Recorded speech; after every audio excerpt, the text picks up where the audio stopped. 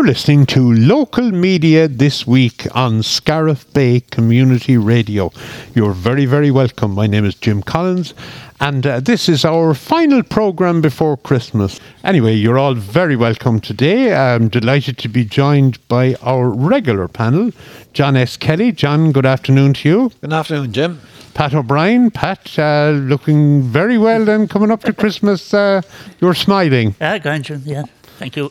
And David Fleming, David newly appointed on the Board of Governors that we mentioned last week. That's right. Made the papers this week. So, David, you're very welcome. Thanks very much, Jim. So, we have a look today at the media in Clare, the print media, and we have the Clare Champion, we have the Clare Echo, and we have the Clare County Express, all of those papers. So we're sitting here, big table, all spread out, and everyone looking at different bits and pieces, and there's a lot on the papers this week, as there always is here in County Clare. Looking at, I suppose, Christmas is coming.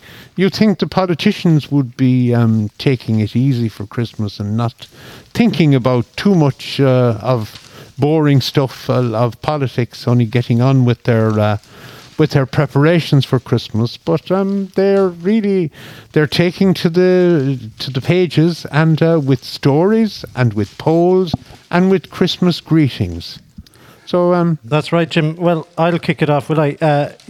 Christmas. You think Christmas is coming for them because they're really in both newspapers. There's a massive amount of good wishes. The biggest one is a single page in the Clare Champion from the Green Party MEP for Munster, Grace O'Sullivan. A whole page. I don't know how much that costs. Contrast that with her colleague, Billy Kelleher MEP. Keeping Ireland at the heart of Europe is his byline, and it's a quarter of a page. So maybe Billy can't, or Fianna Fáil perhaps can't afford as much as the Green Party. But then we turn to the local politicians, and the local politicians have clubbed together for the most part. There are one or two exceptions, and on page 29 you'll see all the Fianna Fáil, has to be said, men. There's one woman amongst them, but there's about 12 or 13 of them. Anyway, Fianna Fáil, the Republican Party, Merry Christmas and a Happy New Year from them. The Fine Gael councillors are there too, Pat, aren't they? Page 27. I must say, Page 27, yeah. A more attractive one-page ad there from them. Happy Christmas and best wishes for 2022 from your Clare team. And Santa Claus makes an appearance, Pat. Oh yeah, they would. Beside Mary Howard, Mary's all out in her red Christmas coat. Is Santa Claus a supporter of the Fine Gael party? Do you Maybe think? he's, yeah. He's endorsing this the message. But it comes amid a poll which was conducted nationally and is reported on by Owen Ryan on page 3 of the Clare Champion. And the headline is, polls are, quote, very, very encouraging for Sinn Féin. Do you think they're very important, David? Are they very important? I think politicians, notwithstanding what they say, pay attention to them. And I think it gives journalists an awful lot to say. And I think it gives us, as a result, an awful lot to say. And it does. 1,000 people or 2,000 people, I think it's 1,000 people around every constituency are phoned. So it's a sample and it's a rough. So if the trend continues, yeah, and we face a general election in 2 years, isn't it? 2025, yeah. 3 years. 3 years. Yeah. It would. I mean, it's very early. As one of the commentators here, I think Shane Tatley, Fianna Fáil's councillor, it says it's far too early to be planning for a general election. He's probably right. Yeah. But if an election was held tomorrow, would the polls reflect the outcome? Do you think? they can often get it right. Yeah. It does put Sinn Féin at 35% as the largest party in the country, with both Fianna Fáil and Fine Gael at 20% each. If you were a member of the government parties, I think you would be worried. You would. Yeah. the only thing is, comfort for the government parties is that the polls are generally right, but the polls and opinion can change as an election approaches. Yeah. So that, maybe the very final polls before the last election were kind of getting it right, but the earlier polls certainly hadn't picked up at all on the big swing to Sinn Féin right around it. I mean, Sinn Féin hadn't even picked up on it. No. And this is the thing about polls. They don't pick up on the campaign, and the way a campaign can change political attitudes very quickly. See that in presidential elections all the time. Did any of you actually ever participate in a national poll? I have just, would you believe it, last Saturday was phoned by Ipsos MRBI. However they got my number, I have no idea, but they did, and I was asked various questions. Not just about political things, but about the economy and all that. Yes. Just another related one there on page 4 of the Echo. A potential Joe show for Fine Gael GE candidates, general election candidates, by Pádraig McMahon. Approaches have been made at national level as Fine Gael begin their process of identifying suitable general election candidates. Senior TDs in the party have made contact with individuals they believe could help the party to win 2 seats in the constituency of Clare. The Clare Echo has learned Connolly Deputy Joe Carey Fine Gael is the party's only TD in Clare, the former Journal Minister Pat Bain losing his seat. I'd say they're just sounding out people as possible about going in the next time around. Joe Cooney is here mentioned as Joe party sources have learned a strong advocacy for Joe Cooney. He topped the poll in the Killaloe electoral area in 2009, 2014 and 2019. So he's a strong contender, you'd say, Pat, would you? Well, I'd say there'd be a lot of fellas hoping he wouldn't go around East Clare anyway. You have Carl Crowe and you have Michael Mack. And he's a good vote getter, Midoli and you've Joe. Well, Joe's a hard worker, like. But within Fine Gael there, you have one sitting deputy, which is Joe Carey, and then you have Senator Martin Conway. And do the national politicians have an advantage, do you think, over to get onto the party ticket over, we'll say, councillors or even sort of interested individuals? I'd have as much of normally I'd say when the election is held or before when they're selecting the candidates, they usually put on the sitting candidate is usually put on anyway. He's nearly automatic. Yeah. But I think also in most parties the party leadership can impose a candidate even if somebody doesn't make it at the local level. Yeah. Anyway, Joe says, speaking to the clerical, the Hans Middleman said, I haven't ruled out anything in or out. I'm of the belief the government will be in place for some years to come. He said, no approach has been made to me yet. That's exactly what a politician would say, wouldn't it? I rule nothing in or out. We'll have to talk to him ourselves. Pat. And Mary Howard is in the list as well, John.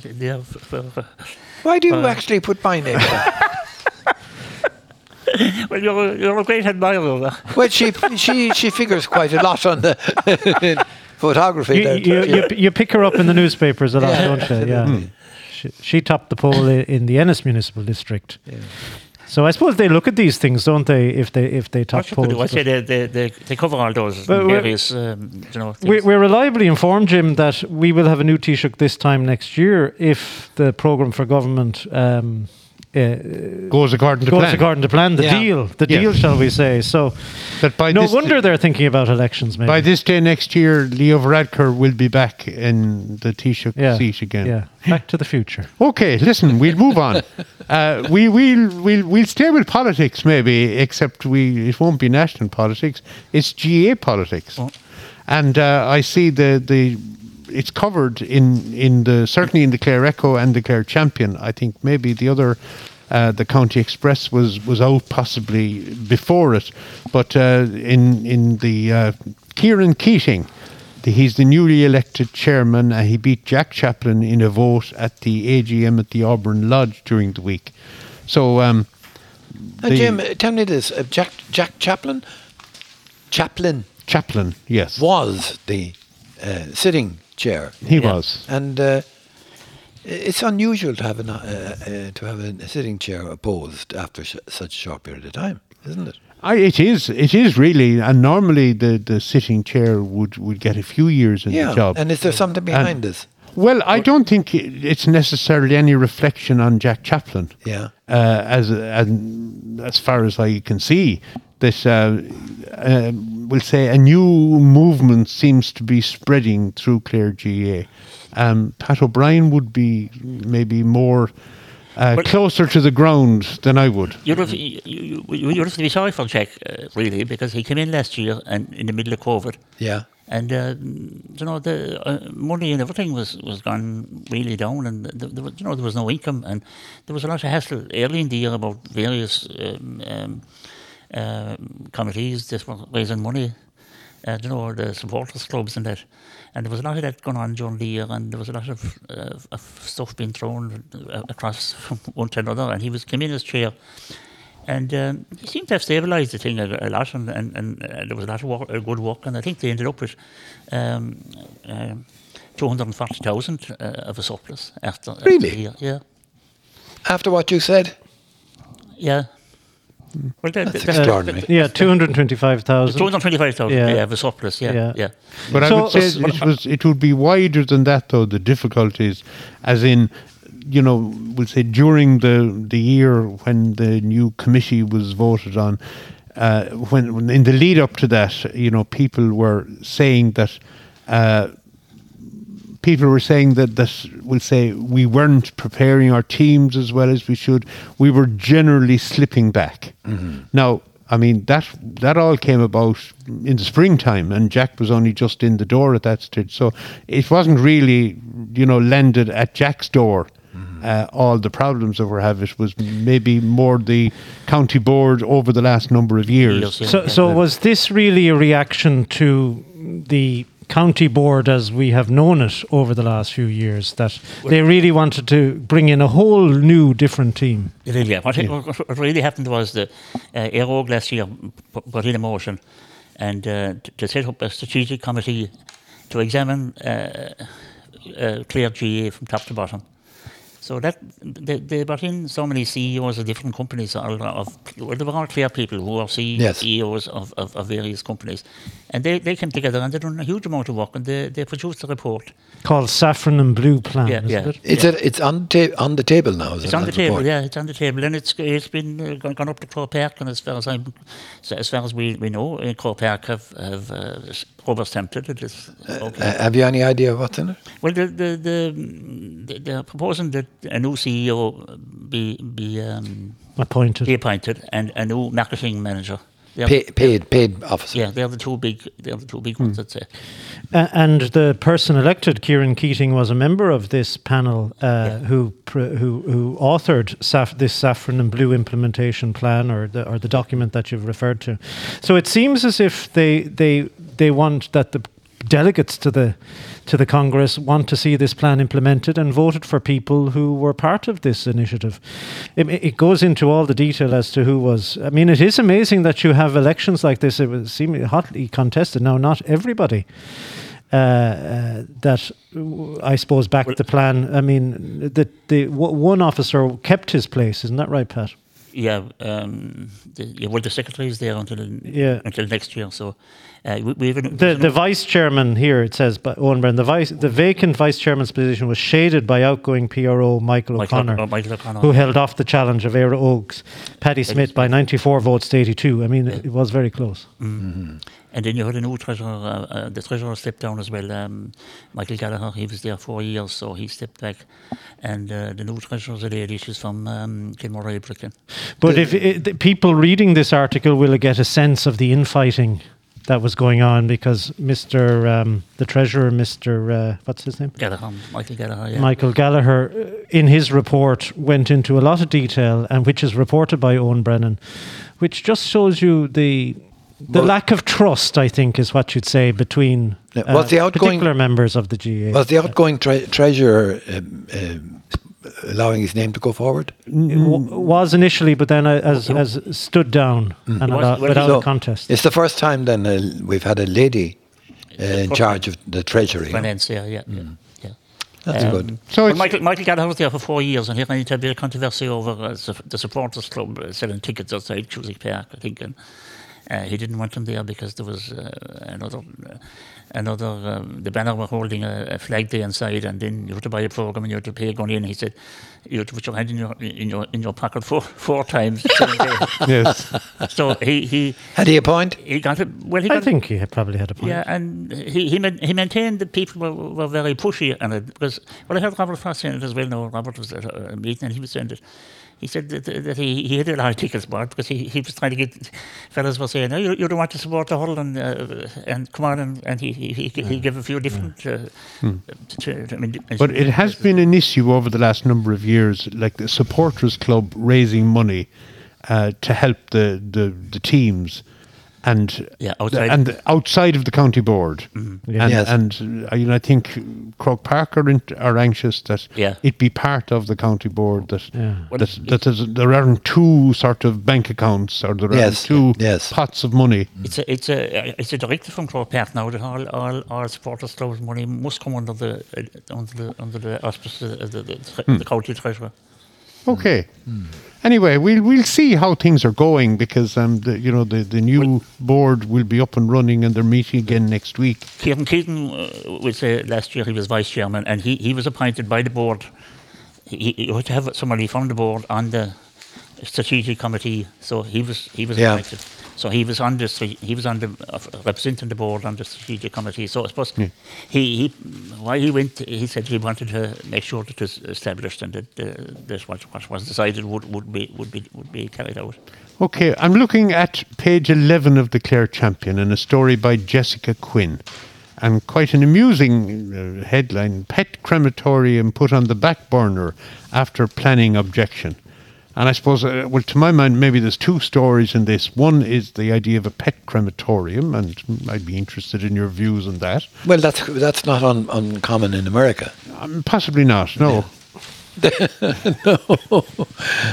And the other thing is the reason why it's after planning objection and, the source of the planning objection. But, John, what do you think about a pet crematorium? Well, I mean, like yourself, when I read the article, a report on it, I said, it's inevitable. Do you know that there'll be a reaction? Why? I should say it's inevitable. Well, people are very, very attached to their dogs, nearly akin to a human attachment. Do you know? Some people, particularly people who live alone. Yes. I mean, the dog is their only source of company, and often they'll talk to the dog or the cat or whatever pet they might have. Yeah, the husband. And avoid the husband, exactly. But the dog doesn't answer back. Well, I have a dog. We go off walking, and I talk to him an awful lot today about I was walking with him. Good. So, Pat, when the inevitable time comes, and I have a dog too, what happens to him? I don't know. Doesn't want to think about it. But tell me, is it legal? I think he'll be to buried down in the back garden. Yes. But that's it. You see, is it legal to bury your dog or your cat in your back garden? In your back garden. It's a good question. You can't bury any member of the family in it. Well, that's certain. But farmers, a lot of people come around this table come from an agricultural background, and in the past, when an animal died on a farm, a hole would be dug somewhere on the farm, allocated for that purpose. Mm-hmm. This is where all the animals would go, the dead animals, and they'd be putting there. But of course, the law changed, and probably rightly so, because... No, you can't. I mean, back in the 1890s, there was a huge problem in Clonmore with poisoned animals being left on the surface of the field and then later, next day, buried. Yeah. And there was law. And the potential to contaminate the water supply. Yeah. But it's a good question, Jim. I don't. Would you support the idea of a cat or not a dog or cat crematorium? A pet crematorium. Well, I wouldn't oppose it.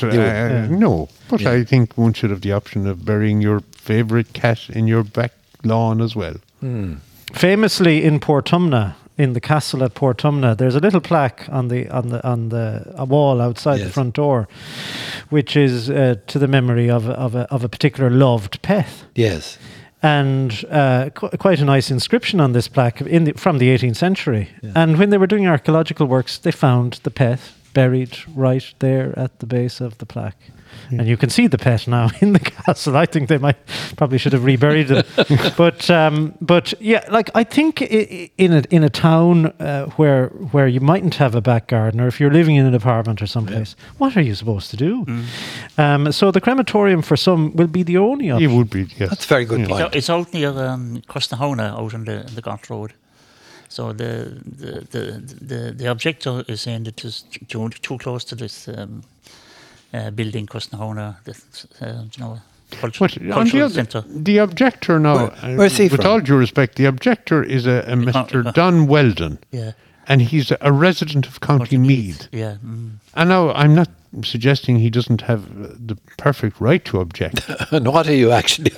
But what in the name of God has it got to do with someone in County Meath? Yeah, well, A crematorium for pets in Ennis? He may well own property. He might not live in the county, but he might own property nearby. Maybe that's possible. well, Jim, we go back along over the last year, and we have objectors to various things here, and I suppose he's another one of those serial objectors that likes to object.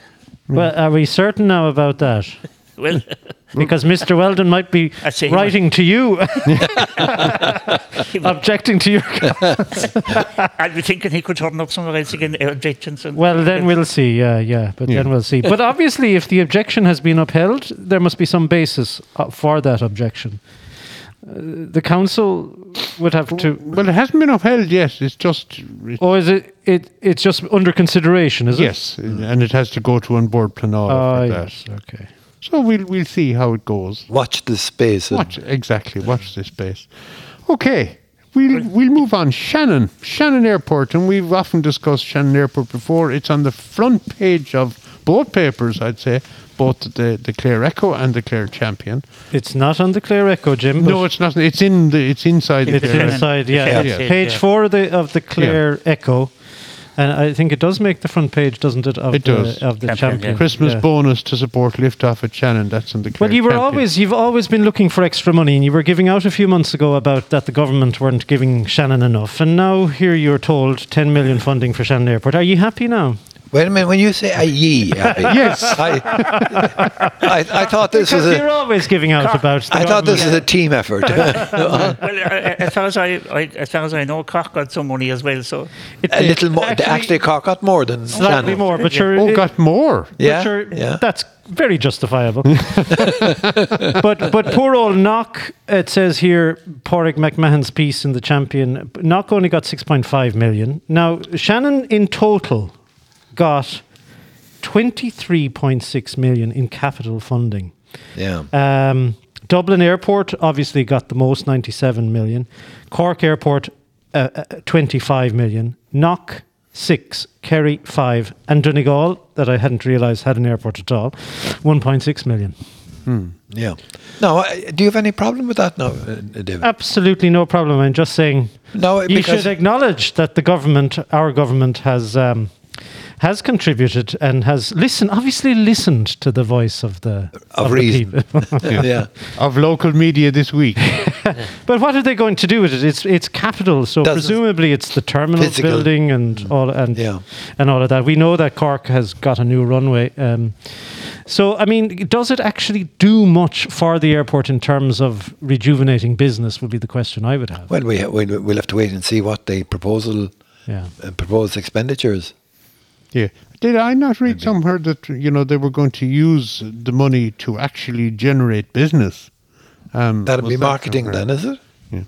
But is that capital? You see, it's strange. I just seem to have read today somewhere in one of those papers that it was going to be used to help, generate business and increase the passenger flow through the airport. One of the things, Jim, though, unfortunately, is they won't be able to promote flights to Philadelphia because there is another piece, if we can find it now. It's the second page of the Champion. Second page of the Champion by Who's it? And it's in the Shannon. It's in the Shannon News there as well. Yeah, you have it there, in Pat. The, in the Echo. Yeah, Shannon to Philadelphia service powers due to American Airlines reduction. American Airlines will. Parlick has it here, and Parlick McMahon on page 20 of the Echo. Yeah, 20. American Airlines will not be running its service from Shannon to Philadelphia this summer. Boeing's delays delivering new 787 Dreamliners have led to American Airlines having to reduce its amount of international flights next summer, and the Shannon Airport to Philadelphia service is among those impacted. The presence of Boeing 787 Dreamliner was set to mark the first time an airline used the aircraft en route to North America from Shannon. A draft internal memo has revealed that American Airlines will not be flying to Shannon, Hong Kong or Edinburgh or Shannon in 2022 and will reduce flights to Beijing, Shanghai and Sydney. Boeing has delayed the delivery of its popular wide-body 787 Dreamliner to carriers for over a year as it grapples with manufacturing problems. So I suppose it's Boeing's. The problem is with Boeing in the planes. Yeah, the 737 Max seems to they seem to have got over that to. At least that they're producing them again. That was the plane that crashed. There were issues. Yeah. So this Dreamliner thing is one of the biggest aircraft, isn't it? Around, yeah. The airport say that they're looking to get it back for 2023, but it's a kind of another setback, isn't it? But I suppose if you'll go to Aer Lingus or you'll go to another airline flying from Shannon if you need to get to America, you can't get to Philadelphia. Well, you can still go to Philadelphia and you can take off from Shannon to Heathrow and go from Heathrow. Yeah. I think that's a different way they have done it. John, the Christmas spirit has hit you. Well, reading an article on the Clare Echo by Ronan Scully in his thought for the week, I thought it was absolutely beautiful. Because we've all been in the supermarkets, haven't we, in the last while, and queuing. Yeah. Oh, yeah. Page 22 of the Echo, yeah. The rattle of papers around the table. Yeah. Yes. And queuing. Do you know? Yes. And this, Ronan picks up on an experience that he observed, and he has it in thought for the week. As the Christmas music played in the store's stereo system, the girl hummed along off-key but happily. When we finally approached the checkout register, the girl carefully placed the shoes on the counter. She treated them as though they were a treasure. The clerk rang up the bill.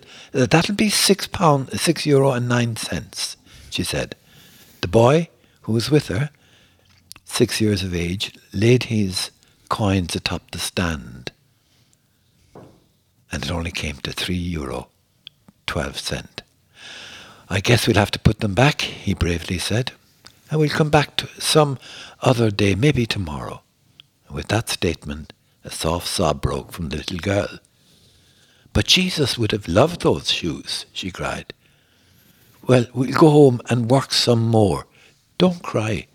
We'll come back," the boy said. Quickly, I handed €3 to the cashier. Those children had waited in the line for a long time, and after all, it was Christmas. And suddenly, a pair of arms came around me, and a small voice said, "Thank you, kind sir." "What did you mean when you said Jesus would like the shoes?" I asked. The boy answered, "Our mummy is sick and going to heaven. Daddy said she might go before Christmas to be with Jesus." The girl spoke. "My school teacher said the streets in heaven are shiny gold, just like these shoes. Won't Mummy be beautiful walking on those streets to match these shoes?" My eyes flooded as I looked into her tear-streaked face. "Yes," I answered. "I am sure she will." Silently, I thank God for using these children to remind me of the true spirit of giving. 'Tis the season, remember, that it's better to give than receive. Now, I thought that captured, didn't it? Yeah, lovely piece. I did, yeah, it's a lovely piece, John. Yeah. A mood. Mm-hmm. And you will probably, be on the lookout for... No. Somebody's phone going off. It's not mine anyway. Yeah, lovely piece, John. Lovely piece. Okay, we're nearly at the halfway stage. So Pat O'Brien usually has a piece of music up his sleeve for us. So Pat, what are you going to do for us today? Yeah, I was on Sunday night. I was watching on TG4. There was a program about Liam O'Flynn, and Steve were on it, and I just picked out a tune from them, Tordum Marlov. So we'll have it from Planksty. So Planksty and Tordum the Love. Enjoy it.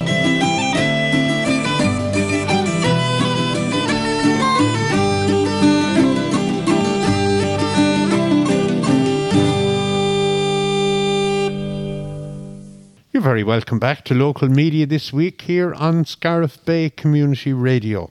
Hope you enjoyed Planksty and Liam O'Flynn, and that was Pat's choice there. Talk about music, Pat. Since we were talking about it, I see in the Clare Echo there a suggestion that Clare should be branded as the home of music. Yeah, just on page 10 of the Clare Echo, Pádraig McMahon has the story there. Market Clare as a home of trad music. Branding Clare as the home of traditional music and dance can draw extra visitors to the county. A local representative has confirmed Clare County Council have been urged to examine the options for possible brands at various access points to the county in a proposal lodged before the local authority by Councillor Pat McMahon Fianna Fáil. Acting Head of Tourism Council Deirdre O'Shea outlined that the council presently is involved with positive destination brands such as the Wild Atlantic Way, Ireland's Hidden Heartlands, Shannon Estuary Way and Lockyer Blue Way, the Burren and Cliffs of Moher, UNESCO Global Geoparks, as well as the incoming Burren Discovery Trail. All these, she explained, encourage visitors to stay longer and engage more with regions offering benefits such as local communities and businesses, drive sustainable tourism and give locals a sense of pride of place. I suppose it's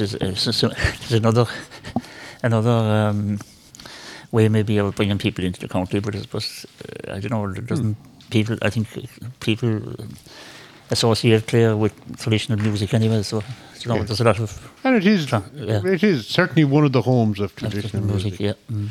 Okay, one of our local councillors, Pat Burke from Whitegate, and Pat has a piece there in the features section, page 23 of the Clare Echo, and ash dieback, a virus nearly worse than COVID, says Pat. Serious one, that. It is. It is, really. Yeah. It is a huge... ash dieback, of course, people will be familiar with it. This is the disease, and if you want to know, well, I'll ask the three gentlemen in front of me if they can pronounce it. The official name of it is Hymenosicyphus fraxineus is my best attempt. I've probably pronounced that incorrectly. But I have noticed around here in Tuamgraney Scariff region, it has come, and it is there, and it has killed trees along the roadside. What Pat Burke is talking about here is plantations of ash that farmers and others would have planted on their lands, being encouraged by the government and others to plant native hardwoods, which is only to be encouraged, it has to be said. But unfortunately, a little bit like the potato blight, a natural disaster, and the elm disease, the Dutch elm disease. And there's so many plant diseases out there, but it has affected whole plantations. And I think Pat Burke, now comparing it to COVID-19 isn't, I think, the best thing to do, but it obviously captures people, nothing compares to people dying with a disease. But David, it's an interesting point about the actual ash dieback, is that it seems to hit the younger trees more readily than the old. Yeah, no, I have one above. I have a tree above now in the garden, a drooping ash, and it's engaged, I would say, in a battle with the disease. Parts of the tree seem to be holding out. Other parts seem to have given up, so to speak. That's what happens. The tree kind of half lives. Yeah. Some of the trees will completely die away altogether. But it says here ash dieback is more severe in wet sites, where it is more likely to cause collar infections in ash trees. Yeah. And Councillor Hayes wants. Councillor Hayes and Councillor Burke want to see the implementation of the government's compensation scheme, which has been long announced, but has yet to see the light of day. And I think that's the point they're making. I'm sure the government there's lots of steps that have to go through on this one, and what has to be planted in its place. But there's an interesting point emerging about this. This is not a disease that is indigenous. It came in from Asia, yeah. It came from Asia, according to this in the 90s, yeah. And it came into Ireland through, wait for it, through imported ash. Absolutely. And it's remarkable for a country that has ash growing everywhere, and as any gardener knows, seeds everywhere, very easily without even asking it. Yeah. That we had to import ash trees into this country in the 1990s, and that's what brought the disease in. Yeah. But we live in a globalized world, and this is the thing, and if we have a single market in particular, we're bound to have all these things coming in. Well, I know John Thorpe there at the time we were in Kilkishen, the programme there during the summer, and he said he had a substantial forestry of ash put in. 20,000 trees, something like that. He had to cut them all. He was going to have to cut them all out. Yeah. The wall okay. Back, I see, staying with the Clare Echo here on the arts and entertainment page, but I suppose it's to do with a book. Pádraig has an interview with Tomás McNamara in relation to the headline, "The Connection with the Scariff Martyrs Still Strong 101 Years On," and I suppose that's very true. Well, this is Tomás's book, which was launched amid much fanfare here a few months back. Live on Scariff Bay Community Radio. You were looking well that day, Jim. And sounding well, it has to be said too. The Scariff Martyrs, War, Murder and Memory in East Clare, and it's published by Mercer Press and is available in all good bookshops and probably online too from the publisher. I suspect a lot of people have it, but it's still a nice Christmas present there for people abroad who may very much not have had an opportunity to pick it up themselves. So, and I think books make a lovely gift at Christmas time. Yeah. There's a long tradition, isn't there? There is really? a long tradition. Young. And in the Clare Champions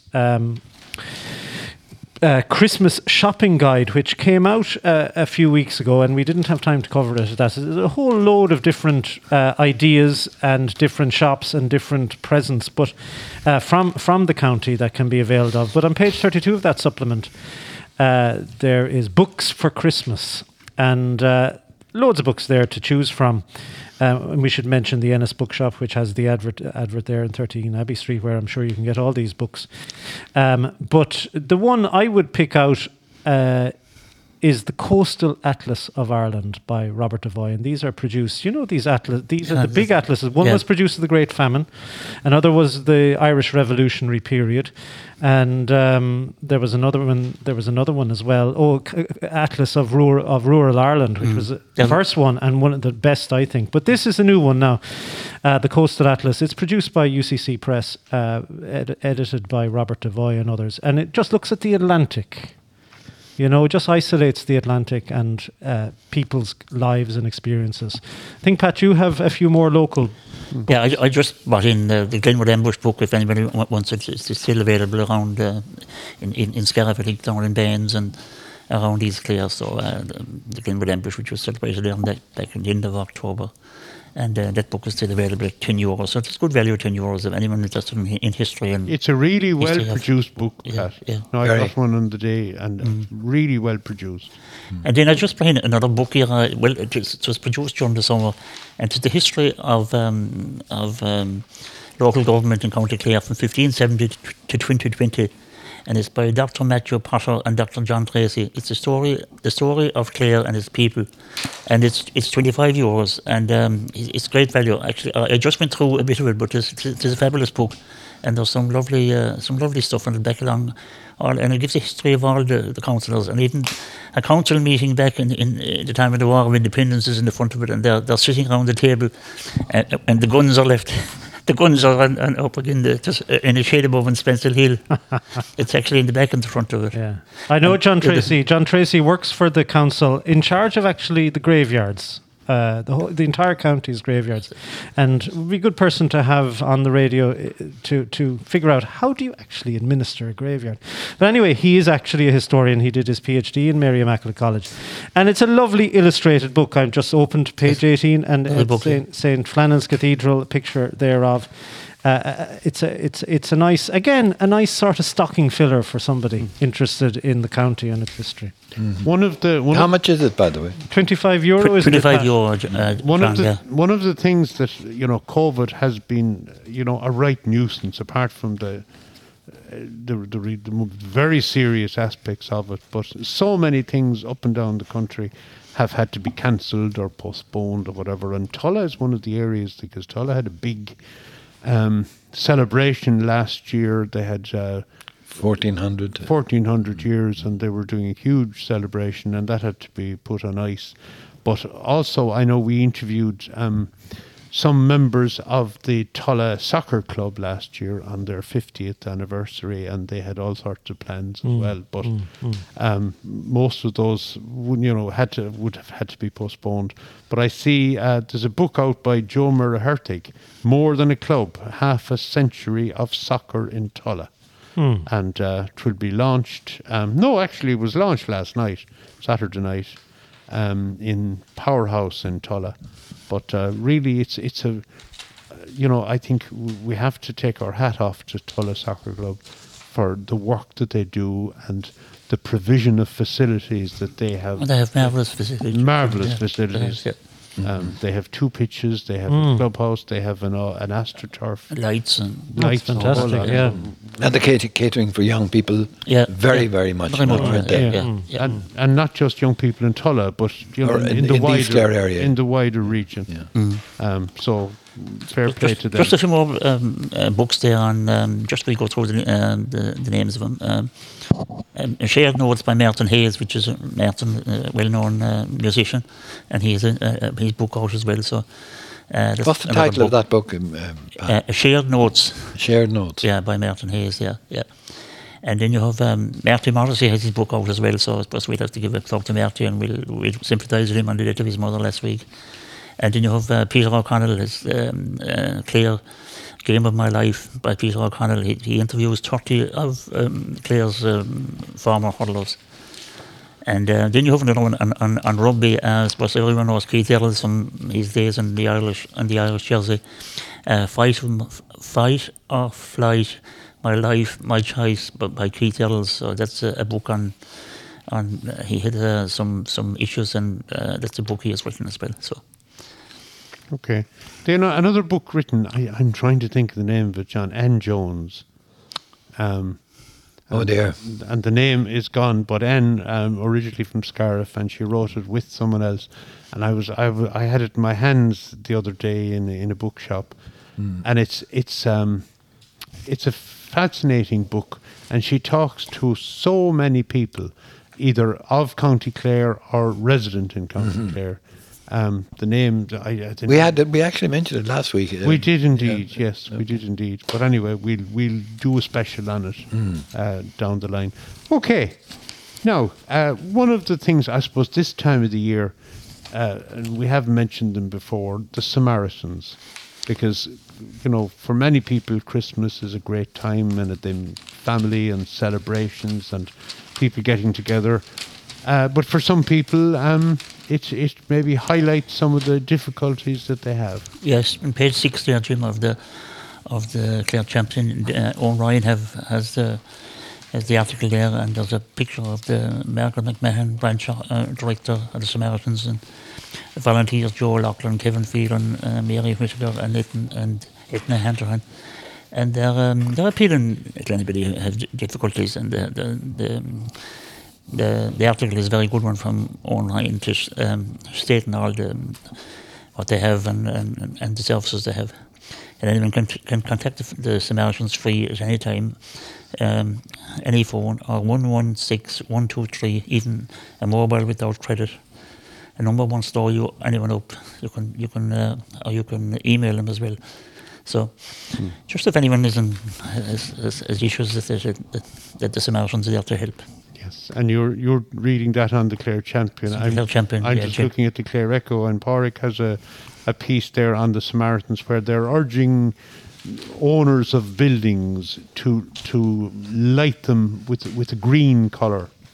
And there's a photograph here of, like a large wall beside a building, and it's lit up in green as a sort of a sign to, I suppose, to light in the darkness. That's and the county council offices headquarters in Ennis is going to be lit up in green as well, an active Ennis leisure complex and the youth centre. Yeah. And there'll be more buildings, I think, prominent buildings in the town illuminated as well for Christmas. Yes, and the director of solidarity with him, yeah. Yeah, Margaret McMahon, the director of the Samaritans, who's been on Scariff Bay a few times, and she says how difficult the year has been for many people. Yeah. Okay, let's have a look at some of the East Clare news, and I see one item there where an 18 apartments in Scariff, the council plan to build them, and that's presumably on the Fecal Road where the council own the property there. Yeah, this is Fiona McGarry has this on page 13, the East and South East Clare page. Clare County Council is proposing to build 18 new homes in Scariff, and a Part 8 application is now at the public consultation phase. The apartment development at Ballyminogue Water Park will be situated along the Scariff stream. Well, it's on the Fecal Road. It's on the Fecal Road. We'd just say to Fiona that it's actually a river, not a stream. Anyway, and have a mix of 1, 2 and 3 bed units. A total of 27 car parking spaces are also proposed. The authority's application states that an environmental impact assessment, because it's right on the river, which of course is a sensitive area. There's a stream running across into the river. Is that called the Scariff Stream? That's probably the stream she's talking about, isn't it? Well, the one that crosses the river, across the road. Yeah. Locally, it would be known as the Lane River. Yeah. The Lane River. Yes. So not even a stream either. See, we have very highfalutin ideas about ourselves here in Scariff. Anyway, an environmental impact assessment screening determination has been made and concludes that there is no real likelihood of significant effects on the environment arising from the proposed development. So it goes on, and Fiona talks about the application and what it might entail. But interestingly, it is on the river, and they're proposing bringing along the existing path, and people from Scariff will know the existing path leading from the Riverside Park near the mart there. This path will be continued into this development, and that a public space, there is a space that will be not developed, but that, as it says here, will have the potential to be used for other uses to comply with the development plan. So potentially they're talking about a community orchard, which is a lovely idea, or a community garden, a picnic area, or chessboard games table. So a public amenity, which would be nice to see. And it's a very scenic part. So I hope the council is sensitive in the architecture it has here and what it will. Well, there's an invitation to actually make as a member of the public, to make observations on it. Yes, the public submissions on the housing plan are being accepted up to January 21st. That gives nearly another month. Yes, and the council has given January 28 as an indicative decision date. Yeah, it would be nice to see, as a citizen, what design they have in mind. Yeah, okay. We should look it up. Presumably you can go onto the website and to the council's website. And it's going to connect as well with both proposed walks in or around the Scariff and beyond, and also, of course, an existing town park, which is the other side of the mart, but there is a connecting it will be connected by a bridge to the new area. So it is important. I think it's something that people who live there or will live there. Jim, it's a fabulous amenity. It's not the actual Lower Canada, sure it's not. No. That's across the road, isn't it? I think that's across the road. Just immediately across the road. Yes. Yeah. Lower. Now, you coming up from Cork, wouldn't it be okay Yeah, wouldn't be au fait. You'll have to tell me about that. All right. There was a gentleman in Fecal who decided he'd help his tenants to get to Canada. Have a long-term holiday in Absolutely. Canada. it was a land clearance project. Yeah. And some people took the money, went to Canada. Some people didn't go to Canada. They came to Scariff and set up abodes against the hill in the area we're talking about. Hence Lower Canada. Very good. Very okay, nice. listen, Very nice. we're nearly there at the end of our show today.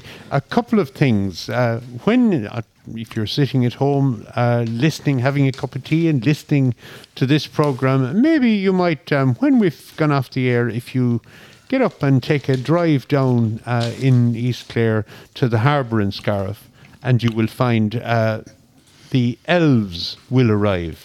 Pat, or Jim, our independent TD, Michael McNamara, raised an issue in the Dáil during the week about the failure to have ordinary cash accepted as payment for his driving licence. Yes.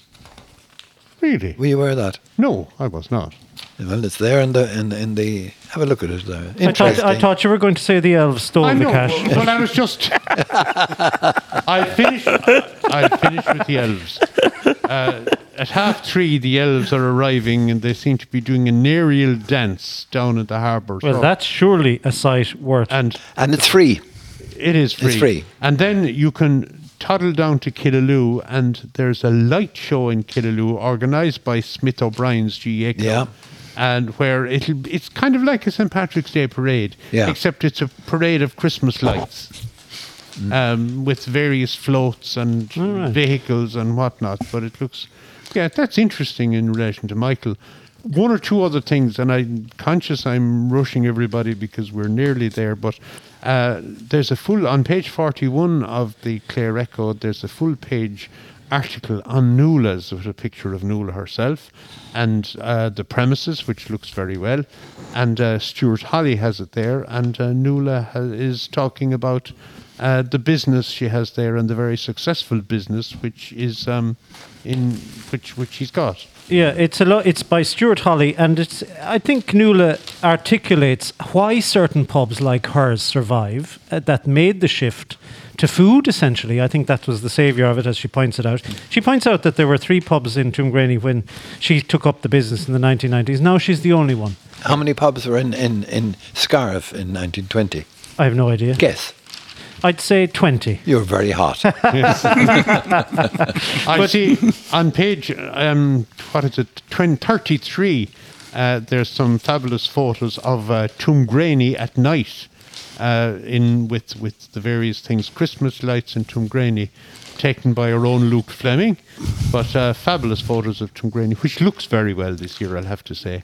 It looks well every year, Jim. Yes. There's a lovely one there on the East Clare page of the Scariff Bay radio and they're very relaxed. Jim Collins, Tom Henley, and Secretary Marie McNamara, and they're promoting the calendar. So we're urging people, still urging people to go out and buy their calendars and send them on to their friends in America and England. And they're great value, Pat. And, marvellous value. Yeah. €5. At €5, yeah. And we haven't that many left now. I mean, well, they're getting scarce. They are getting scarce. Yeah, they've been a huge demand from during the week, exceeded all expectations. Yeah. So anyway, anyone that wants to go out and they're supporting the radio as well, and actually it's given a bit of what you call airtime to the radio as well. And then to East Clare. East Clare, some lovely photos. Jim, I've never seen the studio looking so tidy. Well, listen, I'm looking at page 18 of the Clare Echo. Fleming elected to UL governing authority. And a rather serious photograph there. Serious looking photo. I'll tell you the origin of that. That photograph was taken in Montana. I don't know how they got it, but obviously Pádraig, being the investigative journalist that he is, was able to source it. But that was not my best photograph, but not bad, no. Listen, we've come to the end of the show. John S., many thanks again for joining us. Welcome, Jim. And Pat O'Brien. Pat, thank you. Thanks, Jim. And David Fleming, fresh from Montana. And off to see the elves now in half an And hour. off to see the elves. Okay, thank you very much for joining us today. We'll finish with a piece of music. Pat, you must have something chosen that we'll play out on. We'll have David Essex with A Winter's Tale. Oh, absolutely. Lovely song. Okay, that's the end of the show. Join us again 2:00 next week, next Tuesday. Goodbye and God bless.